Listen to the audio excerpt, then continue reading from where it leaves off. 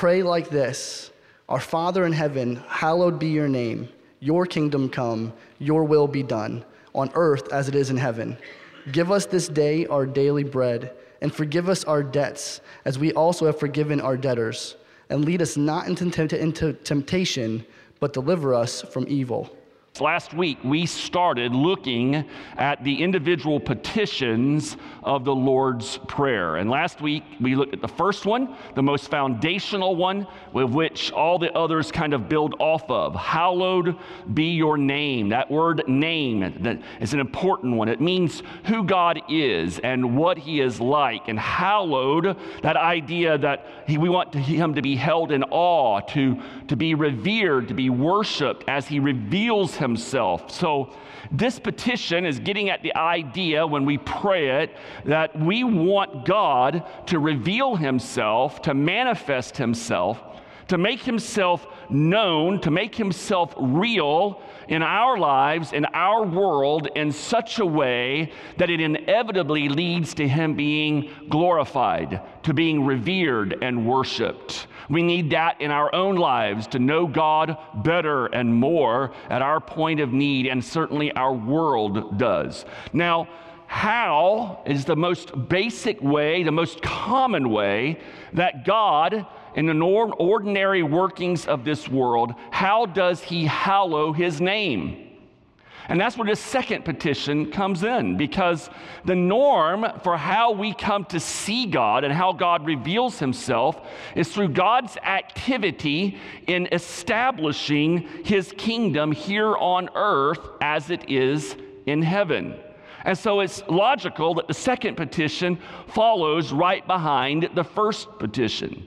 You know, we are in the ministry theme that kicked off back in the 1st of September with our ministry year, that is Kingdom Renewal. We want the kingdom of God to grow in us as a people and as a church, and we want the kingdom of God to grow through us as individuals and as a church. And as we were praying about this time last year about what the ministry theme should be for the 2017-18 year, we came to this petition because it reflects this second petition of the Lord's Prayer, your kingdom come.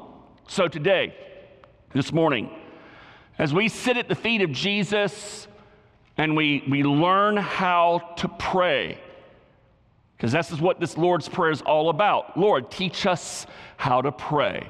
And so we're sitting at the feet of Jesus. We're learning how to pray using the Lord's Prayer as a model, as a framework for our entire prayer life. The point of the Lord's Prayer is not for us to recite it back word for word, although there's nothing wrong with that. The idea is that each aspect of the Lord's Prayer provides a jumping off point for a more robust, fleshed out prayer life. Each petition serves a different purpose. And so this morning we're going to sit at his feet again, and we're going to look at this idea, but we actually have to go back in time first, 6 months. So when we kicked off this ministry theme, and we need a refresher course this morning, because 6 months ago, or almost 7 months, we had a couple of messages that were covering this concept of the kingdom. That's not a word that we use in our everyday vocabulary. We're Americans. We don't have a kingdom. We don't have a king. You know, no matter how much the person in the White House may think that he or she is a king, we don't have one, right? We throw them out every 4 or 8 years. And so the idea of a kingdom is foreign to us. And so we got to get this concept of a kingdom, and we need a refresher this morning because, listen, you don't even remember what I preached last week, much less 7 months ago, on this idea of a kingdom. And so we're going to start there, and then we're going to springboard from that into how and what it means to pray and when this kingdom comes and how it should affect our prayer life Monday through Saturday, not just at church time. So let's do a quick refresher. When Jesus says, your kingdom come, he's talking to Israelite disciples, Jewish disciples, who were raised with this idea of kingdom, and especially God's kingdom, was based out of the Old Testament, this concept that God is the absolute sovereign king over everything that is. That the kingdom, this concept of the kingdom, is God ruling over the universe by his divine providence. You see a great example of this in the book of Daniel. In Daniel chapter 4, you have the Babylonian king Nebuchadnezzar. He blasphemed God, and as punishment for his blasphemy, God drove him insane for several years. And he's out in the pastures and he's eating grass. And here's the greatest king in the known world, the emperor of the Babylonian Empire, the most powerful man, and he's out of his mind. And then the Bible says after several years, God gave him his mind back. And in Daniel chapter 4, verses 34 and 35, this pagan Babylonian king who thought he was all of that has now had his thinking readjusted by the true sovereign king. And he has this wonderful confession about God that actually encapsulates the truth of the Old Testament. And he says, there is one God, the Most High God. His dominion is an everlasting dominion. His sovereignty is an everlasting sovereignty. His kingdom will go from generation to generation. And when the Most High looks upon the peoples of the earth, he does whatever he desires with the host of heaven or with the people of the earth. And no one can hold back his hand. None of us can even say, "What are you doing?" Because he is so powerful and so almighty, and so absolutely sovereign.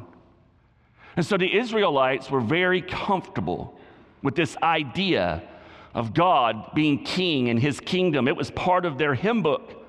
Our video at the very beginning of this morning was from Psalm 103. Well, one of the songs that they sang out of Psalm 103, one of the verses says, "The Lord has established his throne in the heavens, and his kingdom rules over all." You see, the Israelites were familiar with this concept. They saw the kingdom of God very much unfolding in three distinct phases. This image comes from Third Millennium Ministries, one of our ministries that we partner with planting churches and raising up leaders around the world. And it's three different icons that are presented to show how the Israelites, how the Jewish world thought of the kingdom in kind of a linear fashion. At the far left is that first phase of God's kingdom, creation, where God created all of the universe and he created humanity in his image. And this great regent, absolute regent and king, by creating humans in his image, he gave them a special command, and he made our parents vice regents of his kingdom. And he says, "Fill up my kingdom with my image."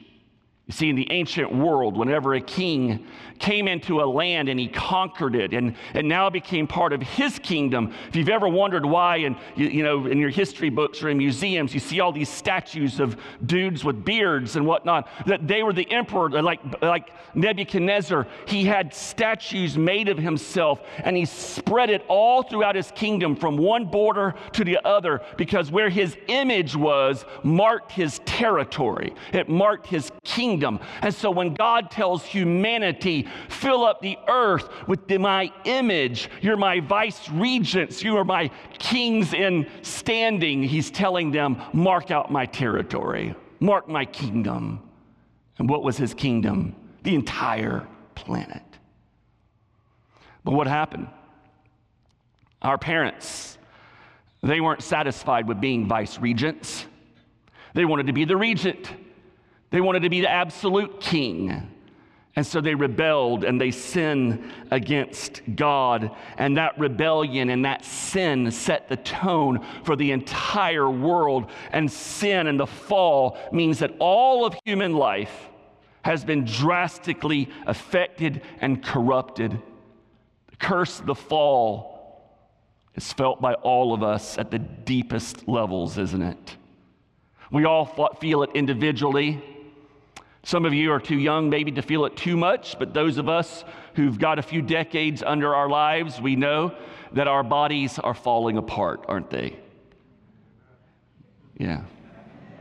And they're with you, brother.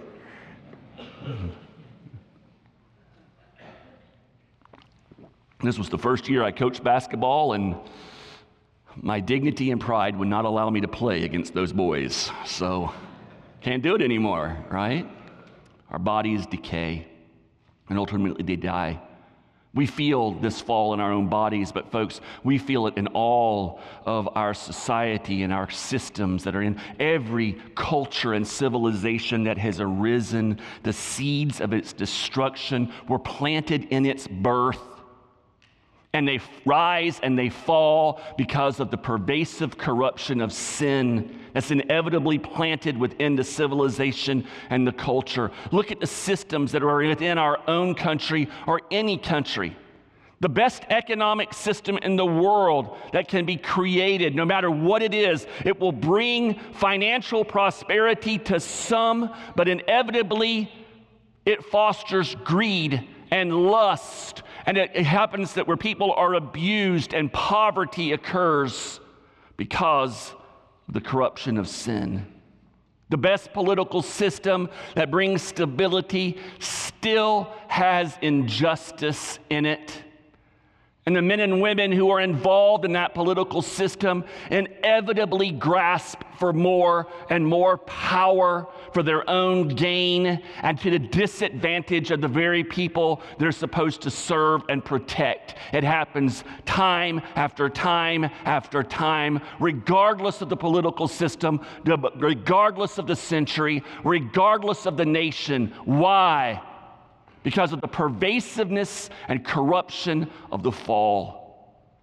Every religious system created in human history subjugates its people because it is fostering a system of salvation through personal works and merit outside of what Jesus Christ teaches.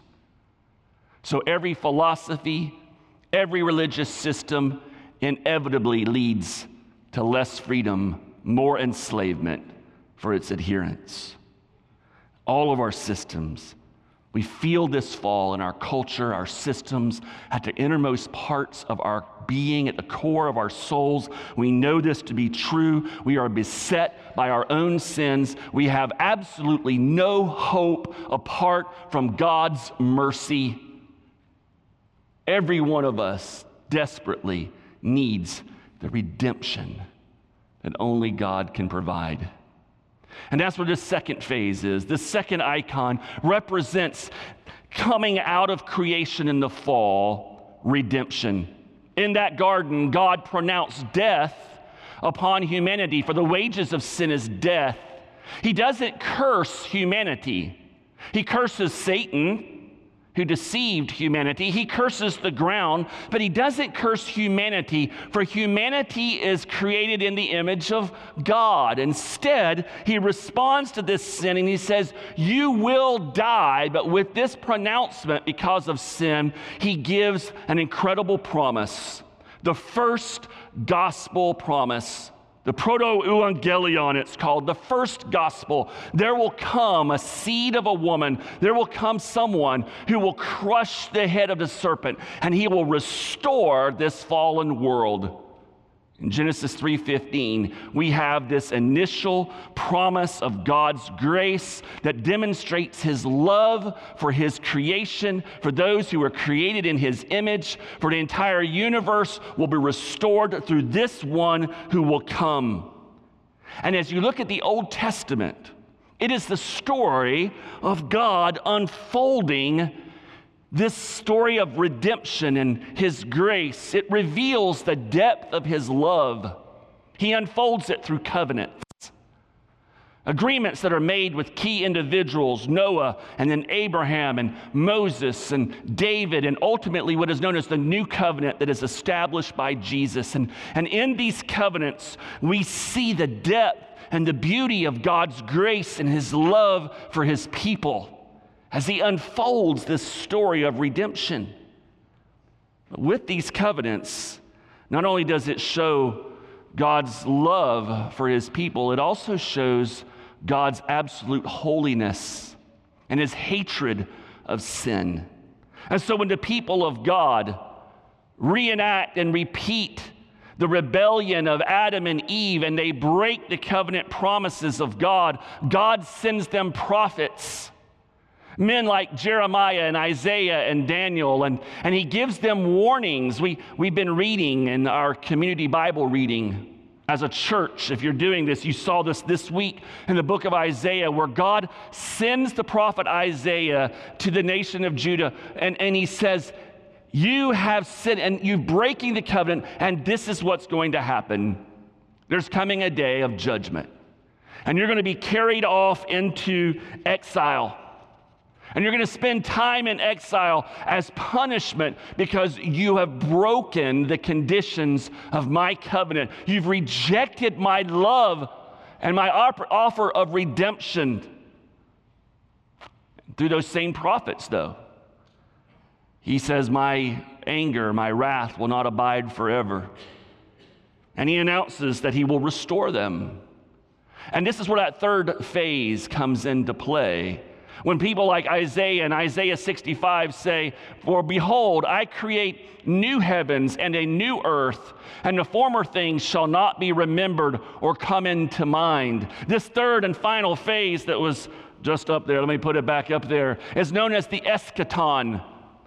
The last days, the end of days, the final phase where, according to the Jewish idea, God is going to do exactly what he says in Isaiah 65, create a new heaven and a new earth, make all things new. Daniel, who was one of these prophets who's in this exile that was prophesied, and he's in Babylon, and they're going to be there for 70 years, and it just absolutely destroys the psyche of the Jewish people.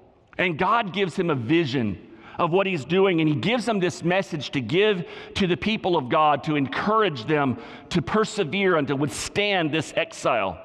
And he gives them this picture of all of these different kingdoms of the world that will rise and fall. And you can see the Babylonians and the Greeks and the Romans, and you see this vision of succession of empires. And at the end of it, you see this: in the days of those kings, the God of heaven will set up a kingdom that shall never be destroyed, nor shall the kingdom be left to another people. It shall break in pieces all these kingdoms and bring them to an end, and it shall stand forever. And so the Israelites, the people of God in the Old Testament, they expected to come out of this exile. And when they came out of this exile, God was going to establish his kingdom. He's going to smash all the kingdoms of the world into smithereens. Clearly, the prophets teach that there's coming a day when God's kingdom will rule supreme over this broken world, when everything that is broken will be made whole again. And so when they come out of the exile, they rebuild the walls of the city of Jerusalem. They rebuild the temple. They're excited. They're waiting. And it doesn't happen. And in fact, what happens instead is the people of God do exactly what their forefathers did that brought about the exile in the first place. And they turn to false gods and false worship. And so instead of the eschaton and the establishment of this glorious vision that is given by the prophets that they expected to happen right after the exile, instead they get what? More captivity. First by the Greeks, then by the Ptolemaic dynasty, then by the Romans. And by the time we get to Jesus, the minds of the Israelites are expecting this last phase to come about in a very violent way. The Messiah is not a suffering servant. Now, in their mindset, he is a conquering warrior king who will come in leading the armies of heaven and with great battle destroy all the Romans and reestablish the nation of Israel to its rightful place of primacy in the world and establish the kingdom forever. This is the mindset of the disciples and the people who hear Jesus say, your kingdom come. But when Jesus comes on the scene, he begins to preach. And the Bible tells us he preaches the gospel of the what? Kingdom. And when he begins to preach the gospel of the kingdom, he totally resets and turns upside down all the expectations of the Israelites as to what the kingdom of God is all about and what it's going to be like. So Jesus, when he says, pray, your kingdom come, he's telling them, you pray for the kingdom to come according to what I've been teaching you about the kingdom, not with what you've been raised with, and not what the rabbis are telling you is supposed to happen. Because what he's saying is drastically different. Because according to Jesus, the nature of the kingdom is first and foremost spiritual. It's primarily a spiritual kingdom that then affects the physical world. One night, a Pharisee came to Jesus by the name of Nicodemus, and he asked Jesus a question, Lord, how do I enter into the kingdom of God? You're preaching the gospel of the kingdom. How do I get in? I want to make sure my ticket's punched. That's in the Greek. And Jesus says, truly I say to you, unless one is born again, he cannot see the kingdom of God. That which is born of the flesh is flesh. That which is born of the Spirit is spirit. Do not marvel that I say to you, you must be born again. What's his answer? His answer is, you don't get into the kingdom of God because you are an Israelite, a Jew. That is a physical thing. You come into the kingdom of God through spiritual means.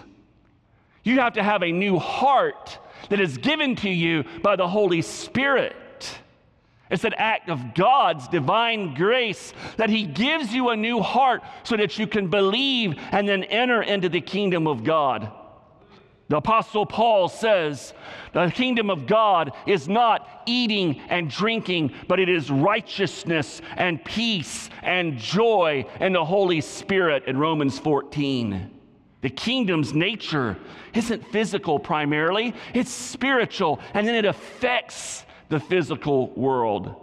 And when it comes to this kingdom, it's not going to be established and grow because the king goes boom and whoosh. Jesus teaches that the kingdom starts very, very small, with just a few.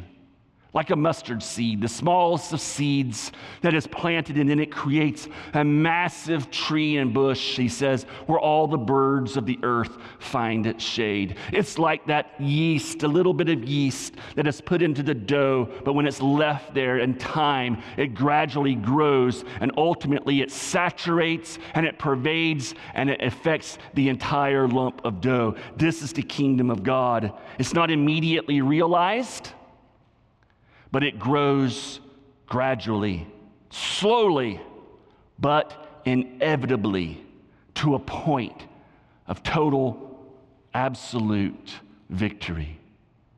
And when he comes about and how this kingdom comes about, it's not a conquering general leading an army of heaven, not at all. The means of this kingdom and the reason why this kingdom comes about, it's not through this army that now comes about and it reestablishes and restores a nation state. That's not the purpose of the kingdom. And it doesn't happen through a climactic battle and now the kingdom is started so that a nation state of Israel can be restored. I appreciate and love the well-meaning Christians who buy into this idea, but fundamentally, their thinking is flawed because their thinking is too small. Because God is up to something much greater than the restoration of one little tiny nation state. And he doesn't do it through an army of angels climbing. He does it, he says, by you going back to Jerusalem and waiting on the Holy Spirit. In Acts 1, the apostles say, Lord, is now the time that the kingdom comes? Is the climactic? And he goes, hold the phone. Don't you guys get it? All authority is me. I'm giving you my authority. Go back to Jerusalem. Wait for the Holy Spirit to come upon you. And when he does, you then go and be my witnesses to Jerusalem, Judea, Samaria, and where? the uttermost parts of the earth. Why? Why the uttermost parts of the earth? Why does Jesus say in Matthew 24, this kingdom, this gospel of the kingdom must be preached throughout the entire earth? Then the end will come. Why is this the parameter? Because God is up to something so much greater than the restoration of one little nation. God is up to the restoration of the entire world. And his kingdom is not one little group of people. His kingdom is people from every nation, tribe, tongue, and people, from one end of the earth to the other end of the earth. He will have his image implanted. That's what he's up to. This is the kingdom of God that we're a part of. And it doesn't get established at some point in the future, Jesus says. No, it's established right now. We're in the kingdom. Now, the timing of the kingdom is, often taught, well, when's the kingdom and how long and all this? No, Jesus makes it very, very clear. We can't ignore what Jesus says, that the kingdom of God and that image that we go back to, it isn't sequential. First there's creation, and then there's redemption, and then when that's done, now we have the kingdom. No, Jesus teaches us, listen, they overlap. The phases overlap. The kingdom and restoration and redemption happen at the same time. And if you don't believe me, listen to the words of Jesus himself, and he says it in multiple places, but Luke chapter 17, it couldn't be any clearer. One day the Pharisees asked Jesus, when will the kingdom of God come? What's their question? Timing. It's all about timing. See, 2,000 years ago, people were fascinated with when's it all going to happen? And just like they are today, when will the kingdom of God come? And Jesus replied, the kingdom of God can't be detected by visible signs. You won't be able to say, here it is, or it's over there. Read this last sentence out loud with me in unison, please. Read it loud. Ready? Here we go. For the kingdom of God is already among you. When is the kingdom? Now. Now. What's it getting at here? J.I. Packer, he explains it in a very simple sentence. He says the kingdom is present in its beginning, though future in its fullness. In one sense, it is here already, but in the richest sense, it is still to come. And I gave you a phrase several months ago. We live in the middle of the now and the not yet. We live in the middle of the now and the not yet. The kingdom is now, but it's not yet come in its fullest expression of what it will be. So when we pray, your kingdom come on earth as it is in heaven, what are we praying? Are we simply asking for Jesus to come back?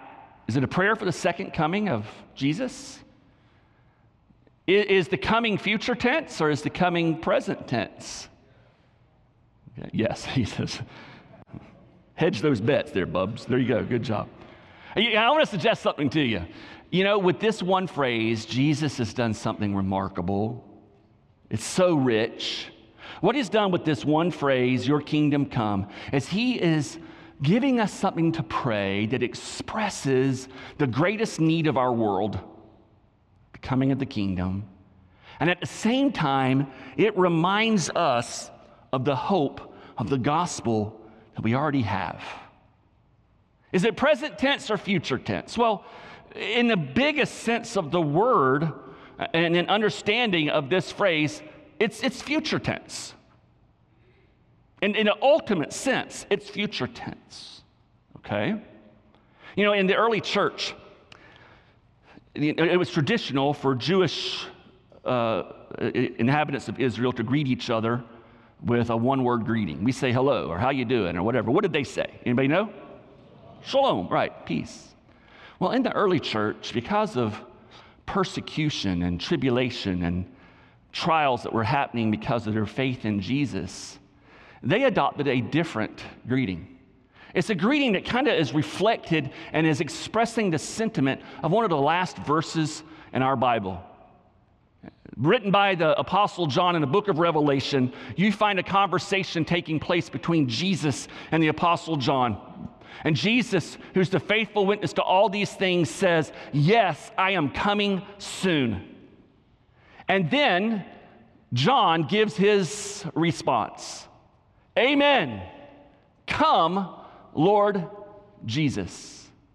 And the Jewish people spoke Aramaic. And in Aramaic, this idea of "come, Lord Jesus," or "come quickly, Lord Jesus," is the Aramaic word Maranatha. And so in the early church, in its persecutions and trials, you found Christians changing the greeting from shalom to Maranatha. Why? Because it's expressing this very real hope that Jesus is going to come back, and what is now in part will one day be made complete and whole. And so in its fullest sense, we are asking Jesus, come. Maranatha, come. Why? Because we have kids killing each other in their schools. And we have hundreds of years of crime and racism and slavery. We have young women taken off of our streets and kidnapped and sent to other countries as sex slaves. Slavery in our world is as big a scourge now as it was 100 years ago. Our world is evil. It's pervaded by sin. Paul tells us, we know that all creation has been groaning as in the pains of childbirth right up to the present time, and we believe, and we believers also groan. Even though we have the Holy Spirit within us as a foretaste of future glory, we still groan.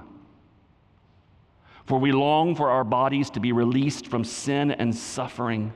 We too wait with eager hope for the day when God will give us our full rights as His adopted children, including the new bodies He has promised us. We were given this hope when we were saved.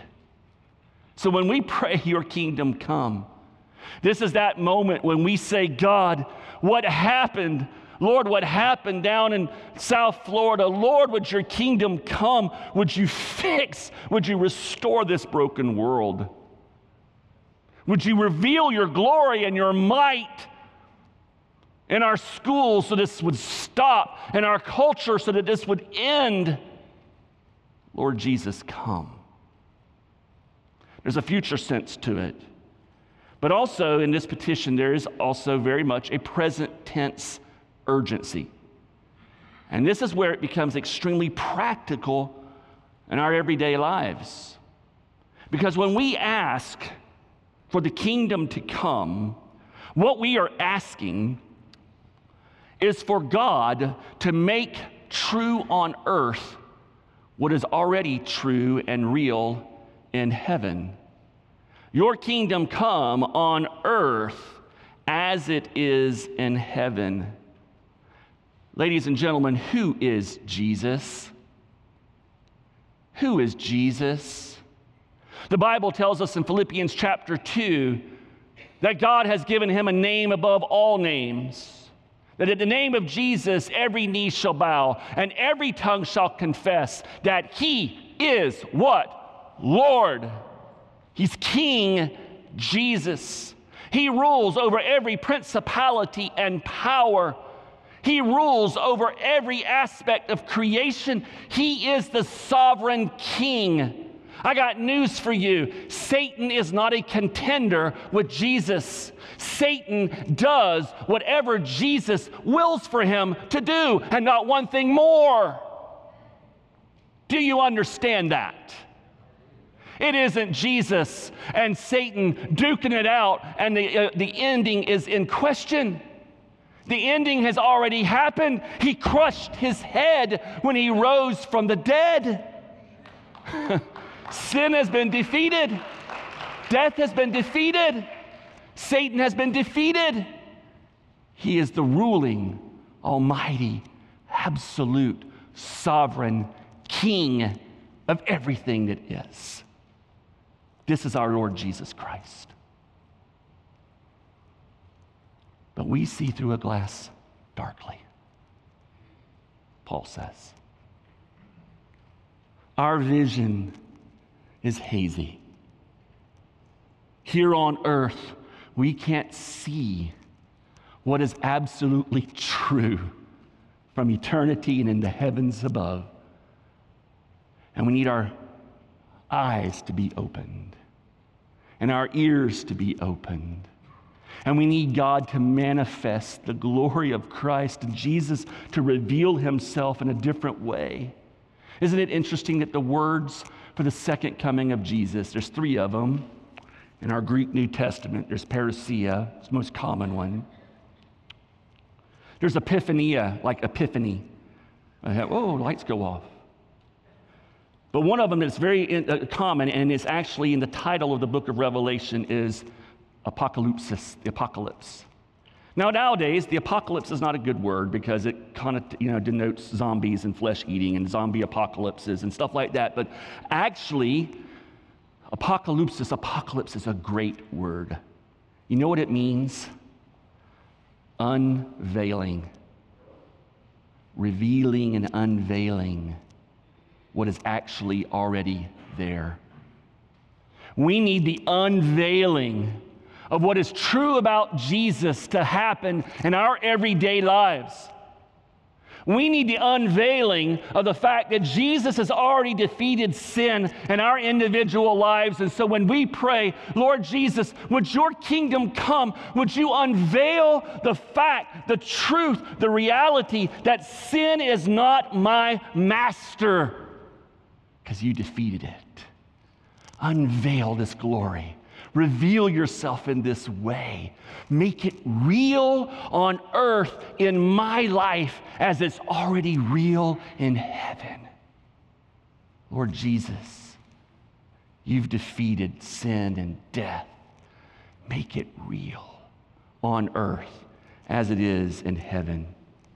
It's admitting that we need to see Jesus fresh and new right now. Right now.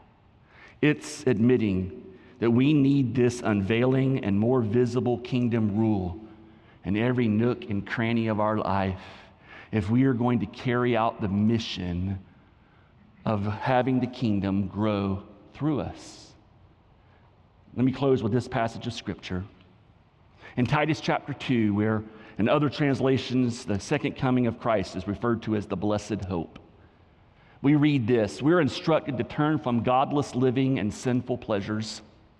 We should live in this evil world with wisdom, righteousness, and devotion to God, while we look forward with hope to that wonderful day when the glory of our great God and Savior Jesus Christ will be revealed. He gave his life to free us from every kind of sin, to cleanse us, and to make us his very own people, totally committed to doing good deeds. Your kingdom come, Lord Jesus, in my life. You have freed me from every kind of sin. Now make it real in my life. You're the King of the universe. Today, be the King of my life. Your kingdom come.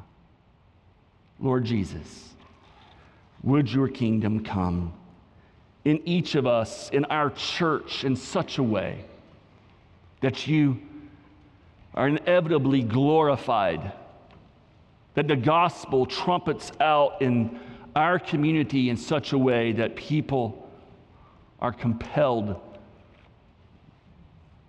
to confess you as Lord and to trust in you alone. God, we thank you that you saw fit to give us a new heart, to bring us into the kingdom, not because of any goodness that's in us, but solely because of your gracious love for us. Now, Lord Jesus, make the reality of your kingdom in heaven the reality of our lives. In your name we pray. Amen.